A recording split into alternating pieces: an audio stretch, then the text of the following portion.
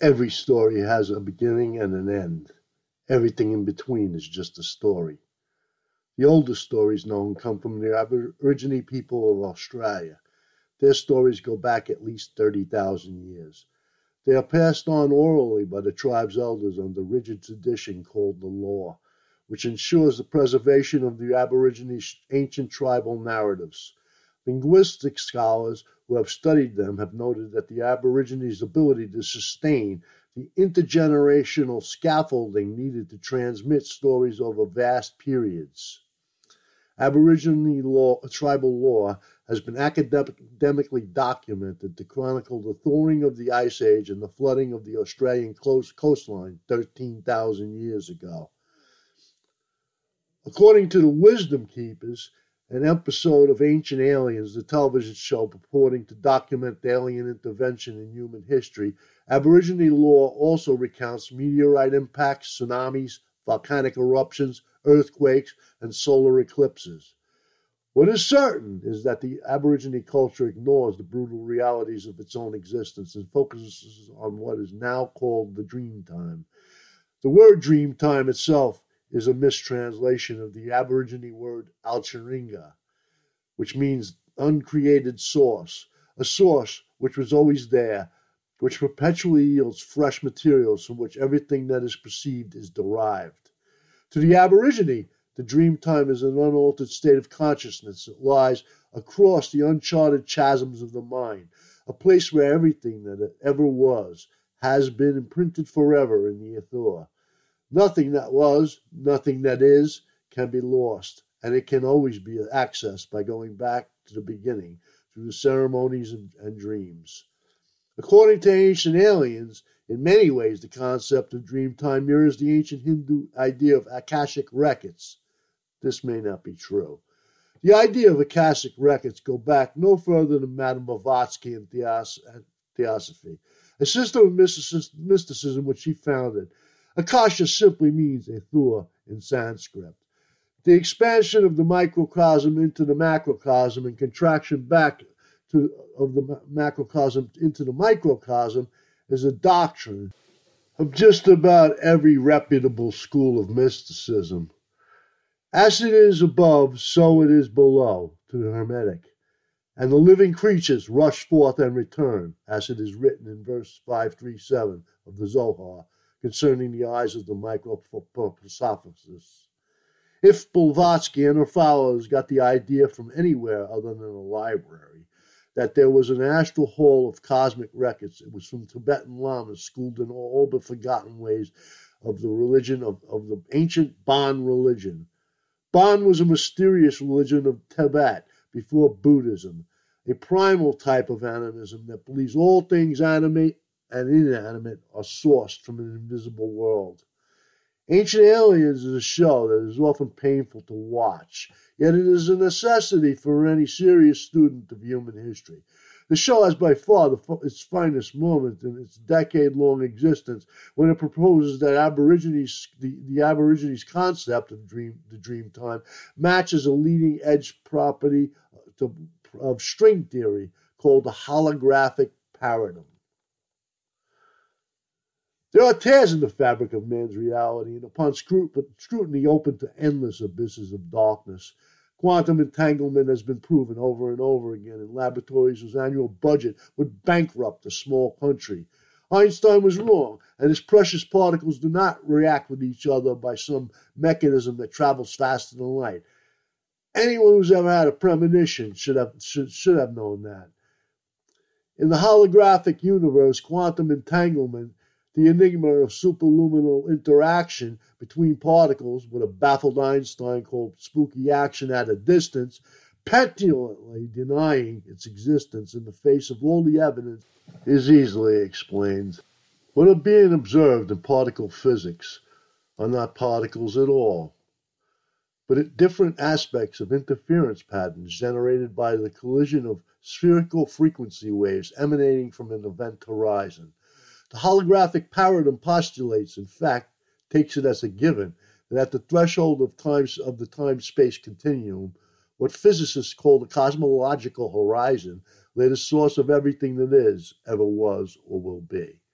The information that composes the universe is never lost or changed.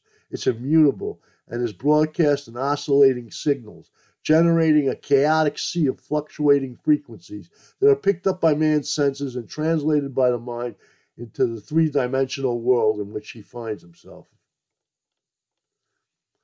In short, consciousness takes place inside a frequency receiver, and reality is a television show. The empirical evidence is overwhelming that the human brain works in the exact same manner as a hologram. This is called holonomic brain theory by a neuroscientist. Many just cannot accept its implications, but its founder, Carl Pribram, who held professorships for 10 years at Yale and 30 at Stanford, was the Albert Einstein of neuroscience. Pribram died in the beginning of 2015 at the age of 95 after a long and distinguished career working side by side with such giants in science as B.F. Skinner, John von Neumann, and David Bohm, arguably the most brilliant physicists that the Anglo-American Empire produced during the 20th century. Bohm collaborated closely with Pribram in the formulation of the holonomic brain theory, but his earlier radical communist political affiliations would have barred him from the inner sanctum of the Stanford Research Institute. Dreamtime, mankind creates a shared holographic reality. There at Menlo Park, in the womb of madness, Pribram would have had access to at least some of the classified material of Harold Puthoff and Russell Targ. Throughout the 70s, Puthoff and Targ were weaponizing the paranormal for America's Department of Defense. They were working in the outer limits of quantum entanglement. In fact, Pribram admits to consulting with both Puthoff and Targ about it before beginning his collaboration with Bohm. In the interview from years ago, Pribram explains, when an input comes into one of the senses to the brain, it has to them become encoded in some way that there is a representation. Pribram calls these representations memory traces and says they have no localized point of origin in the brain. If you hack away at the brain in surgery, you would expect that whatever representational processes there is, call it memory trace if you will, that it would really be impaired tremendously, that you would remove a memory, like cutting off a piece of a picture. It doesn't work that way. Pribram, a highly skilled neurosurgeon, noted among other things for his experimental work at the Yerkes Primate Center, of which he became director, recounts that when lesions occur in the brain, there is never any particular memory trace that is removed. Recalling from over half a century of experience, he continues, you may remove something, like the way to retrieve, to get back out of the memory. For instance, you might not be able to talk about it, but you could still write a note and say what it is you mean. But the overall method by which these memories are spread throughout the brain, enabling them to avoid damage from injury, has been a mystery. Pribram explains that it was discovered in the late 50s that the input from the retina is organized in spots, then focused into lines in the cerebral cortex, suggesting that the cerebral cortex is filled with cells that act as line detectors. These cells are sensitive to lines at multiple orientations, and once you have lines, you can create circles, faces, stick figures, whatever, to formulate images.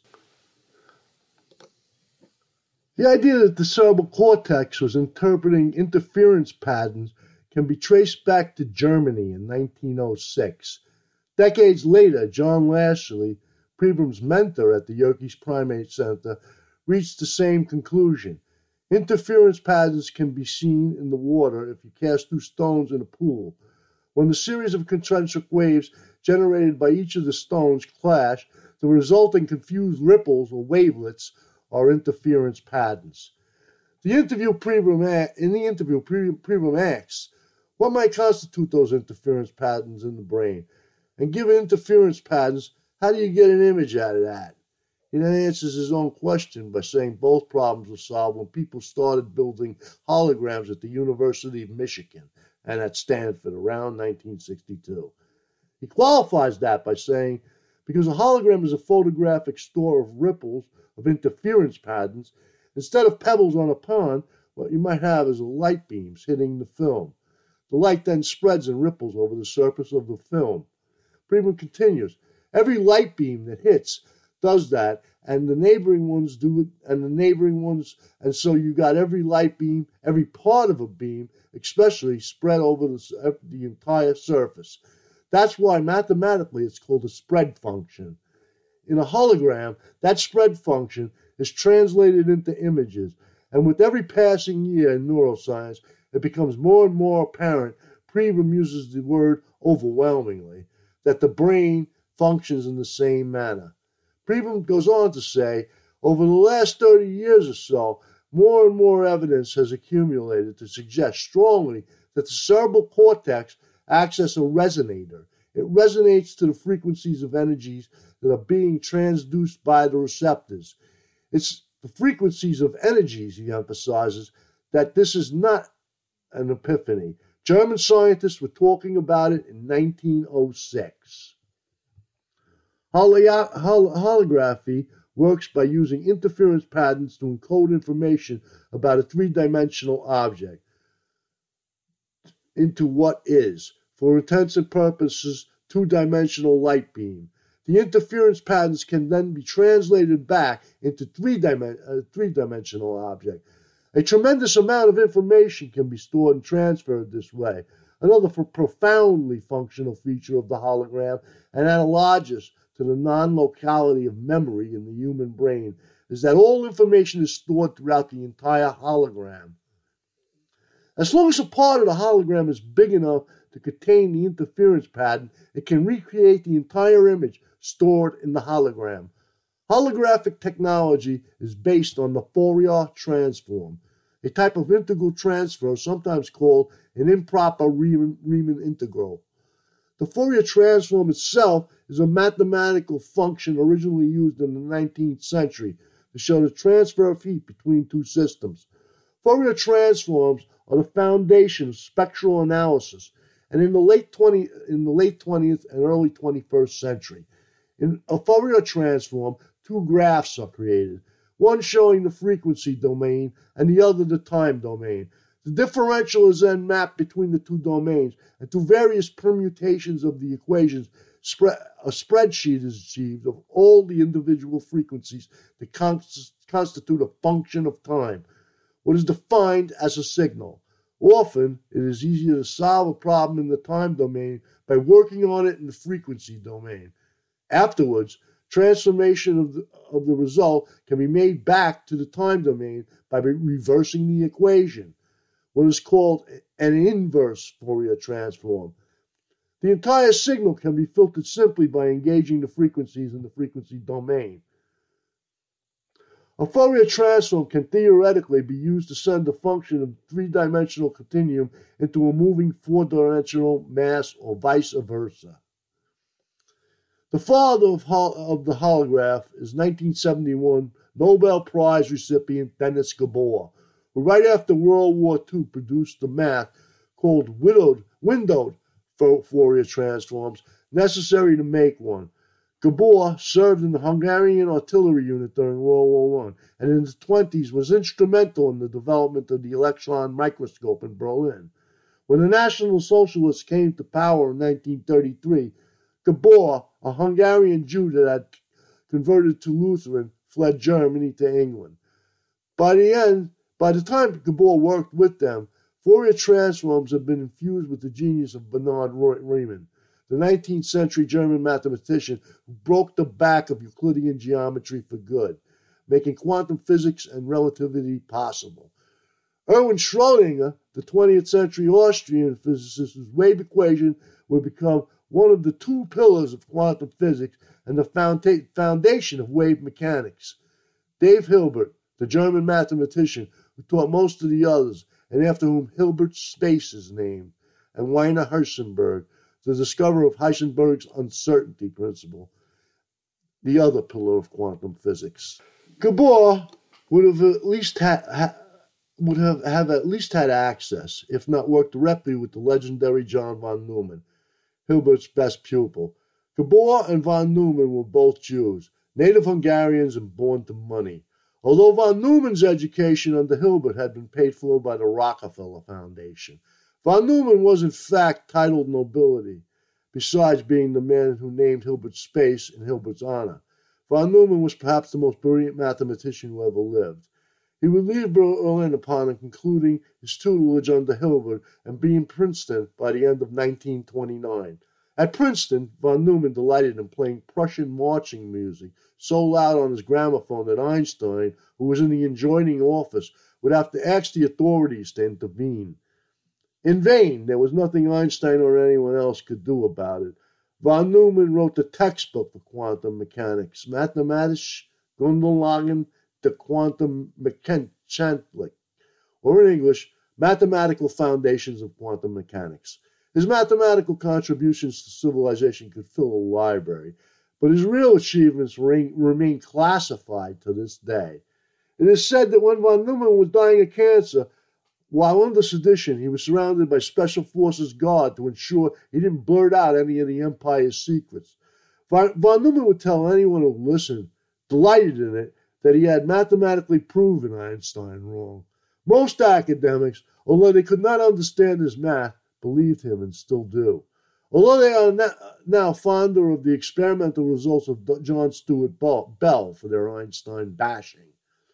Einstein had always insisted that there were hidden variables. That, when discovered, would reconcile quantum physics, which is indeterminate, and relativity, which is indeterminate. In Einstein's vision of the future, there would be just one unified field of physical phenomena, and it would be determinate.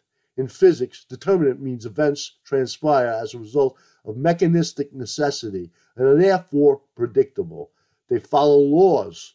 All physical phenomena should follow rules, but they don't. In quantum physics, quantum entanglement is not the only enigma. There is the double slit experiment, where an individual particle is fired through a slit and another through a different slit at a screen. What shows up on the screen is a wave interference pattern, which could have only been made by waves passing through the slit.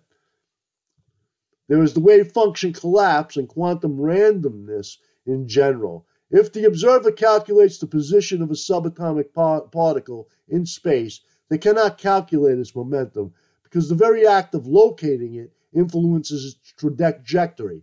If they find its momentum, the act of their doing so prevents them from finding its position. That's the short definition of Heisenberg's uncertainty principle. It's all about predicting probabilities in a matrix. Nothing is certain, and the observer is part of the equation. Anathema to good science. Erwin Schrödinger, who won the Nobel Prize in 1933 for providing the equation that makes it all work, was more than just a scientist.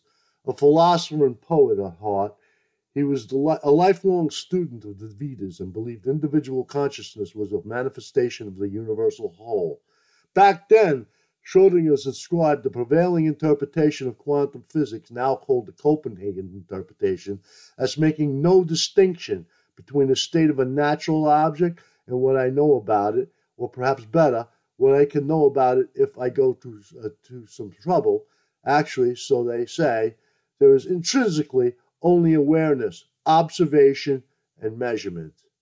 The Copenhagen interpretation is the prevailing school of thought in quantum physics to this very day. As George Berkeley, the father of immaterialism, and therefore the Copenhagen interpretation, said that 300 years ago, nothing can exist if there is nothing to see it. Esse est percipi. To be is to be perceived. After serving as an apprentice to the mysterious German scientist Max Wien, heir of Frederick Paschen's late 19th century experimental research on hydrogen spectral lines in the infrared region, Schrödinger would begin publishing papers about atomic theory and the theory of spectra in the early 20s. He would publish his famous equation in 1926. In the 21st century, it's still the tool of mathematicians used to describe a wave function. In the Copenhagen interpretation, the wave function is the most complete description that can be given to a physical system. In quantum mechanics, the Schrödinger equation predicts probability distributions from which results are drawn. A probability distribution is a mathematical description of random phenomena. There are no exact results, and at the time Schrödinger is quoted as saying, "I don't like it, and I'm sorry I ever had anything to do with it." Einstein was livid. Not only was the special theory of relativity no longer feasible, but perhaps relativity itself. "As every schoolchild knows," he said, "God does not play dice with the universe." Schrödinger worked closely with Einstein in the ensuing years, attempting to formulate a unified field theory and reconcile the whole mess into one determinate science. But by the end of the 40s, he had abandoned those efforts. In a 1952 lecture, he made the first documentable reference to what has become known as the multiverse, prefacing it by saying that what he was about to say might seem lunatic. Schrödinger went on to tell his perplexed audience that when his equations seem to be describing several different histories, they are not alternatives, but all really happen simultaneously. Famously, in 1956, Schrödinger would refuse to speak about nuclear energy at an important lecture during the World Energy Conference, giving a philosophical lecture instead because he had become skeptical about the entire subject. He would cause a great deal of controversy in the physics community after that, abandoning the idea of particles altogether and adopting the wave-only theory also put forth by Hugh Everett III in his many worlds interpretation of the multiverse. In the many worlds interpretation, the wave in the quantum state is the only thing that is real, and under the appropriate conditions it will exhibit particle-like behavior. In Everett's multiverse, everything that ever could happen, that could have happened in the past, did. And does occur. After John von Neumann died prematurely of cancer in 1957, Hugh Everett III would become the Anglo-American Empire's go-to guy on quantum physics. Pilot waves were first proposed by Einstein in an effort to explain the wave interference patterns produced by particles in cases like the double-slit experiment. He had hoped that they could be explained deterministically if the particle was somehow guided by an electromagnetic field, which would thus play the role of what he called the Fugens field, or guiding field. The idea of a pilot wave was picked up and made mathematically feasible by Louis de Broglie in 1927, but with little support from the physics community, now enamored by Heisenberg and the Copenhagen interpretation. It died a slow death from neglect. De Broglie's math was resurrected by David Bohm in 1952 and renamed Bohemian mechanics. Heisenberg, who had been profoundly unsympathetic to the idea from its inception in the 20s, wrote in 1955 that it was nothing more than an exact repetition of the Copenhagen interpretation in a different language. Regardless of the value of Bohemian mechanics, the rest of what David Bohm had to say about the holographic universe may be a summation of everything that was really learned by man in the 20th century. Bohm said there were two worlds. The primary one he called the implicate order, or the enfolded order. He said the enfolded order was the ground out of which reality emerges. The other world, reality, the world of human senses, the world where consciousness dwells, he called the explicate order, or the unfolded order. What we take for reality, Bohm argues, are surface phenomena, explicate forms that have temporarily unfolded out from an underlying implicate order. Within this deeper order, forms are enfolded within each other, so systems, which may well be separated in the explicate order, are contained within each other in an implicate order. Superficially, it would appear that the two worlds are dual forms related by an integral transfer. But the reality is the unfolded order cannot exist independent of the enfolded order. Bohm, always a pariah to the powers that be because of his politics, sometimes had his work classified before he could even finish it. In the Manhattan Project, he was banned access to Los Alamos and was not allowed to write the thesis for his own scattering equations. Einstein had always been his mentor, shielding him and preventing his ostracism from academia. And Bohm had always worked closely with him in Einstein's quest to save physics as he knew it. But by the end of the war, Bohm had come to the conclusion that quantum mechanics would never become a deterministic science. He stopped looking for deterministic mechanisms as the cause of quantum phenomena and set out to show that the events could be attributed to a far deeper underlying reality. Bohm's idea of an implicate and explicate order mirrored the conclusions reached by Mircea Eliade, the world's foremost theological scholar in World War II. Eliade said there are only the sacred and the profane. The sacred is the place of mythology, where the gods and archetypes dwell together with all things that establish the very structure of this world. The sacred is the first cause of the Gnostics, the alcheringa of the Aborigine, and the implicate order of Bohemian mechanics. The profane is the material things of this world, the things that have nothing to do with the sacred. They are basically just like the set in an old black and white movie story. Eliade said, they acquire their reality, their identity, only to the extent of their participation in transcendent reality. In other words, it is only through its participation in the sacred that the profane finds validation. Through his myths, his ceremonies, and his rituals, even in his behavior and dreams, man manifests the sacred into the profane. It is man himself that breathes reality into the fleeting and phantasmagorical world of the profane. Eliade said that in order to uphold the world of the profane, the sacred must be manifested into it, over and over again. He called these incarnations, these places where the sacred intersects with the profane, the eternal realm, not the eternal return, not to be confused with Nietzsche's eternal return, just as important, but more to do with the cycle of yugas and the mandala. Eliade called these manifestations of the sacred into the profane hierophanies.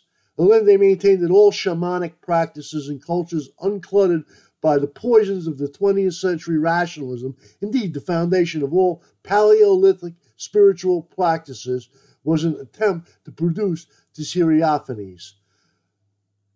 No one was, nor ever will be, more influential than Mircea Eliade, not even the vaunted Joseph Campbell. But present-day academia, with its penchant for semantics and cutting the whole up into smaller and smaller pieces till there is nothing left to see at all, still rails against them. They say Eliade painted all cultures with too broad a brushstroke and seem to feel that their exceptions are more important than his whole, the same mistake Einstein made. But even Eliade's staunchest critic, Geoffrey Kirk, Regius Professor of Greek at the University of Cambridge from 1974 to 1984, and prolific author himself, concedes that what Eliade said about the eternal return fit the culture of Australia's Aborigines like Cinderella's slipper. There has always been something dark and foreboding about Australia. Master of the horror H.P. Lovecraft wrote about it in The Shadow Out of Time. There is something menacing, something unspoken and threatening, a nameless fear of the stark and unforgiving land, and an instinctual loathing of its native Aborigine inhabitants that runs like an unseen current through the hard white men who dispossessed them. The British exploratory expedition led by James Cook would land in Botany Bay, where the great city of Sydney now stands. That was in 1777. They began shooting the natives immediately, and the fighting would continue over 150 years. It finally subsided after the Coastline massacre in 1928 in the Northern Territory, which left over 100 Aborigine dead. Overall, the fighting left thousands of whites dead and hundreds of thousands of Aborigines. There were no pitched battles. The fighting was at close quarters, often hand-to-hand, before repeating rifles were invented, and savage, more like gang fights. than military engagements. Atrocities were committed by both sides, and in the interest of political correctness, a well-documented history of cannibalism among the Aborigine has been kept suppressed by the authorities. The Aborigine bore no animosity towards whites because of their skin color. Eating the dead was strictly business in a land where distances are endless and the sun relentless. As settlers claimed the rights to all Australia's fertile land, the Stone Age hunting and gathering lifestyle of the Aborigine proved less and less substance. Resentment and hunger became inevitable. But a journal from its latest 1849 explains how the Aborigine viewed whites as their ancestors who have returned to them again. The archived diary describes how the Aborigine, before eating each other, would scourge off the entire outer skin or epidermis, which reveals the true skin, which in all branches of the human race is quite white.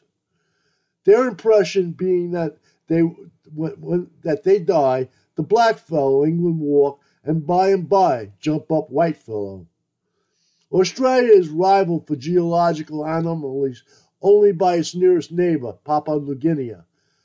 Both have stood in isolation for what academia says is 60,000 years.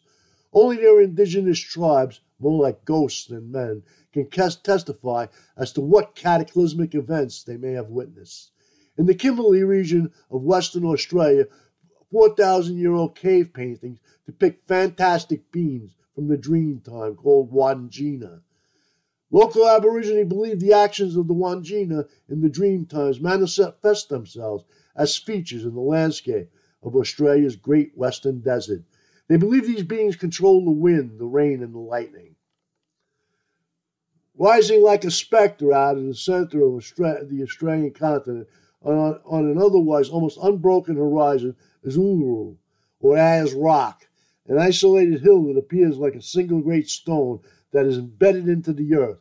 Uluru, a mecca for tourists, is famous for its glowing red appearance at dusk and dawn and is sacred to the Aborigine. At 2 miles long, over a mile wide, and 1,100 feet high, Uluru is by far Australia's best-known geological anomaly.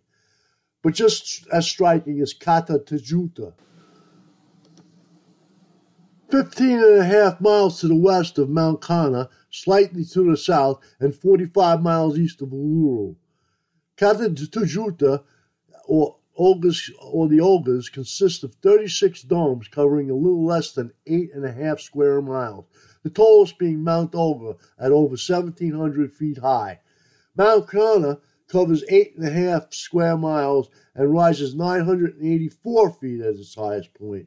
All of them are conglomerates of granite-like stone and gravel, cemented by a matrix of sandstone, about 50% feldspar, 20 to 35% quartz, and up to 25% rock fragments. Explanations abound for how the island mountains, called the Inselbergs by academics, got to be in the western desert. They range from the electric universe theory, which postulates that they are the result of an immense electrical discharge, to creationism, which of course believes they were scoured out by the deluge, all the way to academia's old standby of a greased pig, erosion. Local Aborigines believe most of the south face of Uluru is the result of a war fought in the dreamtime between the carpet snakes and the venomous snakes. The northwestern corner of Uluru, most of its north face, were formed as a result of the activities of a hare wallaby, and the comings and goings of other dreamtime entities fill the rest of Uluru's geological features. To the Aborigine, it is the dreamtime that generates this world, and with it, the landscape. Black Mountain National Park is located in the northern end of Queensland, a little over 5 miles from the Coral Sea. The park is just a restricted 3 square mile area around a pile of dark-colored granite boulders, some the size of houses. The pile reaches almost 1,000 feet in height. Academics have explanations for this striking geological anomaly, but to the untrained and perhaps the more objective eye, the boulders appear to have been placed there by unknown methods for unknown reasons. Black Mountain has a sinister reputation among whites as well as Aborigine. The Aborigine call it Kalkajaka, or place of the spear, and avoid it. People disappear around Kalkajaka, and the people who go looking for them disappear too. Some believe the missing have simply been lost forever in the labyrinthine passages between the boulders. Others claim the missing were eaten or enslaved by reptilian aliens that, among other things, have been sighted around the rocks. They believe the reptilian aliens have a secret base under Black Mountain, where UFO sightings are a regular occurrence. UFOs have been receiving a lot of attention lately in Australia. An Australian himself, Duncan Rhodes, editor of Nexus magazine for over a quarter century and the most respected name in the alternative media, recounts Australia is certainly a hot spot of UFO sightings. We've had phenomenal growth in the reporting of UFO sightings by the general public, especially since the advent of the Internet. Rhodes points to the area around the Blue Mountains as Australia's New South Wales as a hot spot for UFO sightings and other mysteries. There is certainly a lot of mystery in the Blue Mountains. Campers, bushwalkers, explorers, all have got tales of mystery, disappearing people, strange tunnels, strange noises, and strange creature sightings. According to Aboriginal tribal elder Gavy Duncan, the Blue Mountains is a very sacred area, sacred place, especially in the highest places, because we would be closer to Biami, closer to God. The numerous disappearances in the Blue Mountains seem to be focused around Mount Yingo, called Uluru of the East. The flat top of Mount Yingo rises about 1,000 feet above a plateau and is believed by academics to be all that remains of an ancient volcano. Perhaps because of its prominent flat top, Aborigines tribes believe that after he was done with the act of creating the world, their creator god, Biami, leapt back up into the spirit world from Mount Yingo. Rhodes continues. UFO sightings of the Blue Mountains have triggered many magazine articles, radio shows, and books. A lot of people have come forward over the last few decades to document and put into record their own experiences. Rex Gilroy, author of Mysterious Australia, has unearthed accounts of UFO sightings in the Blue Mountains by 19th century pioneers. Ancient alien straight man David Hatch of Childress theorizes that the Blue Mountains are a stargate, some portal to another dimension, and jumping to hyperspace perhaps. Childress speculates. For some reason, Australia was the place where they put this hyperspace portal used by extraterrestrials. Duncan continues. There are stories that elders would say that some people have actually traveled back to the morning star and have come back. Earlier, standing in front of the ancient rock carving depicting Biami about 40 miles southeast of Mount Yingo, Duncan explained. Biami came from a place that we call the morning star within Mirabuka. Mira means stars and Buka means river. That means the Milky Way that flows across the North Star. Duncan then gives his interpretation of the petroglyph. Biami holds the moon in one hand and the morning star in the other, which is a bit like what we call planet Earth. And these are the two moons which exist around the morning star and the Mirabuka.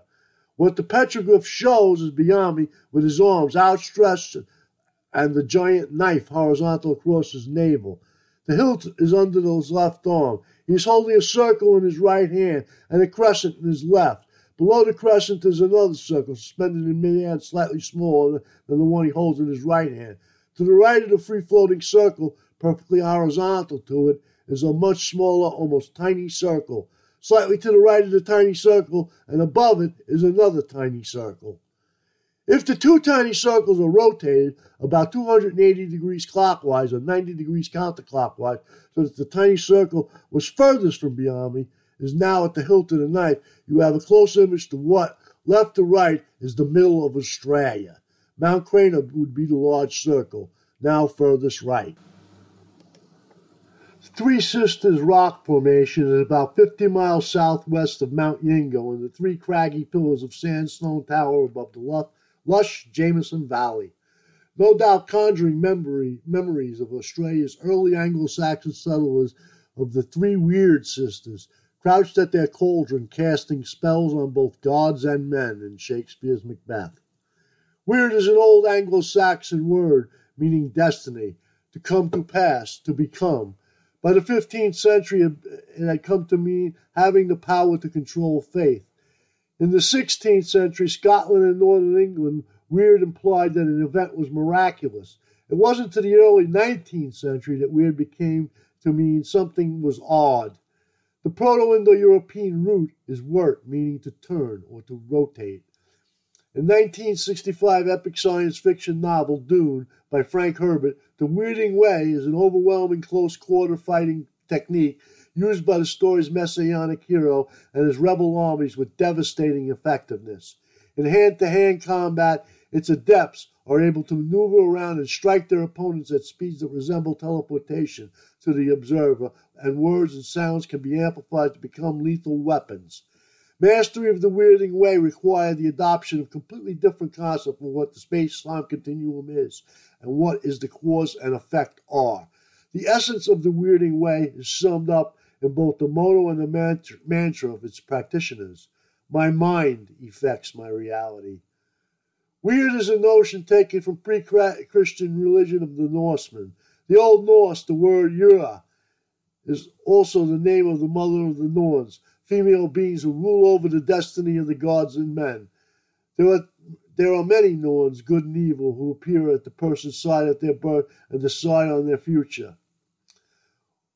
Ura, Verande, and Skuld are the most powerful of the Norns and said to have come to intervene in a time long past when the gods ruled too heartily over men. The three beautiful maidens pour the purifying waters of the Rubrana over the Yggdrasil to keep it eternally rejuvenated. The Rubrana is said to be one of the three wells, one under which each of the three roots of the Yggdrasil. Each root reaches to a different far-off land. The other two wells are Hevergelmar, located beneath the root of the Fulham, and Misbruna, located beneath the root near the home of the Frost Junta. It is said that Odin gave one of his eyes to drink from the Misbruna, the well of wisdom and understanding. Aside from Tasmania and parts of New Zealand, Australia's Blue Mountains is the last real stop in the Pacific Ocean before the Antarctic. The Blue Mountains are about as far away as you can get from land, the land of the Norsemen on the Baltic Sea. But as Caroline Quarry, author of The Visible and Invisible Worlds of God, notes, there are several biblical chords on the planet. This particular location is located exactly at negative 33 latitude. Quarry then recites the standard alien enthusiast dogma about the 33-degree latitude of planet Earth aligning with the center of the galaxy, and how it is continuously being visited from different parts of the planetary system, from different parts of the galaxy, and even from beyond this galaxy, from way out in the universe. Most amateur UFO enthusiasts have never heard of Bruce Cathy and his book Harmonic 33, published way back in 1968. But most professional researchers are well acquainted with the book, and many New Age authors use Cathy's math to validate their Tinkerbellian speculations. Even while you read this, interplanetary spaceships are rebuilding a world grid system from which it appears they can draw motive power, and they are possibly using the grid for navigational purposes. This is the cover sentence in Harmonic 33. There are rumors that the original book was immediately pulled from bookstore shelves, edited, then re-released, with Cathy put under wraps and signed a handler, never to produce anything again of any consequence for the general public, though he would write a few more books. Cathy, a New Zealand airline pilot, saw his first UFO in 1952. He would be fascinated until he died in 2013. He began collecting data and correlating it with the sightings by other pilots over New Zealand. Using techniques borrowed from French UFO researcher Amy Michel, he was able to establish two track lines where aerial anomalies were being regularly encountered. From there, he was able to form a complete grid network over the whole of New Zealand. Cathy learned that the American survey ship Altanin had taken some of the strangest photographs of the 20th century off the west coast of South America. There, 13,000 feet beneath the waves, mounted on the Pacific seabed, was an aerial-like object. that was 2 or 3 feet high and had 6 main crossbars spaced evenly up its stem, with a smaller one on top. Each set of the crossbars had a small ball at the end of each arm. Later, one of the scientists who had been on board the Altanin told Kathy the object was thought to be metallic and an artifact of some kind. Kathy was able to align his New Zealand grid with the coordinates of the artifact, fashioning what he reasoned was a world energy grid and perhaps used as a galactic navigational tool by extraterrestrials. Interestingly enough, in light of Erwin Schrodinger's actions at the World Energy Conference in 1956, Kathy did not believe nuclear weapons could be detonated randomly, but would have to be at exactly the right coordinates at exactly the right times to work. Using his world energy grid, he started publicly predicting the exact times and places of test sites before they got him muzzled. In Kathy's own words, "It was only a matter of time before I realized that the energy network formed by the grid was already known to a powerful group of international interests and scientists. It became obvious that the system had many military applications and that political advantage could be gained by those with secret knowledge of this nature. It would be possible for a comparatively small group with this knowledge to take over control of the world." Kathy concluded that the whole physical reality was in fact manifested by a complex pattern of interlocking waveforms. Aliens are a very gray area, as is reality itself. That the explicit order translate out of the implicit order, which the sacred manifests in the profane, they are like points in a wave that show up as a particle, just as surely as they are guided only by Heisenberg's uncertainty principle. Something is going on in the Blue Mountains, always has been. It's been categorized by 21st century academia as paranormal, but it's something Australia's Aborigine people are well acquainted with. Duncan Rhodes is the man who introduced Bruce Cathy to the general public. He knows words like von Neumann knew numbers. He says the Australian Aborigines have a connection and a relationship with what we call extraterrestrials and UFOs, which goes back tens of thousands of years. They're rather nonplussed by their existence. They have developed an awareness of individual types of visitors from what we call outer space. The Three Sisters crouch at the south edge of the town of Katoomba, an Anglo-Saxon enclave of artists and artisans. They can be viewed from its golf course and are the most famous landmark in the city of Blue Mountains. The ribbon of contiguous towns which lie in the New South Wales Main Western Railway line, the city of Blue Mountains has dubbed itself the city within a World Heritage National Park. It has a sister city relationship with Sansa City, Japan, and Flagstaff, Arizona of the United States of America. Located in the southwest Four Corners, an area famed for its paranormal activities, Flagstaff is the unofficial capital of the Navajo Nation, and the Hopi and the priestly tribe who are the keepers of the Din's most profound secrets.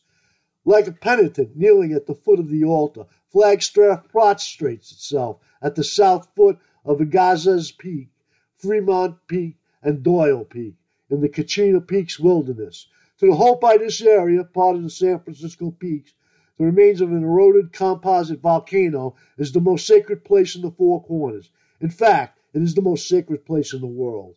The San Francisco Peaks are where the doorways open up for their gods, which they call the Kachina, to come forth when they are called from the powerful ceremonies performed by the Hopi.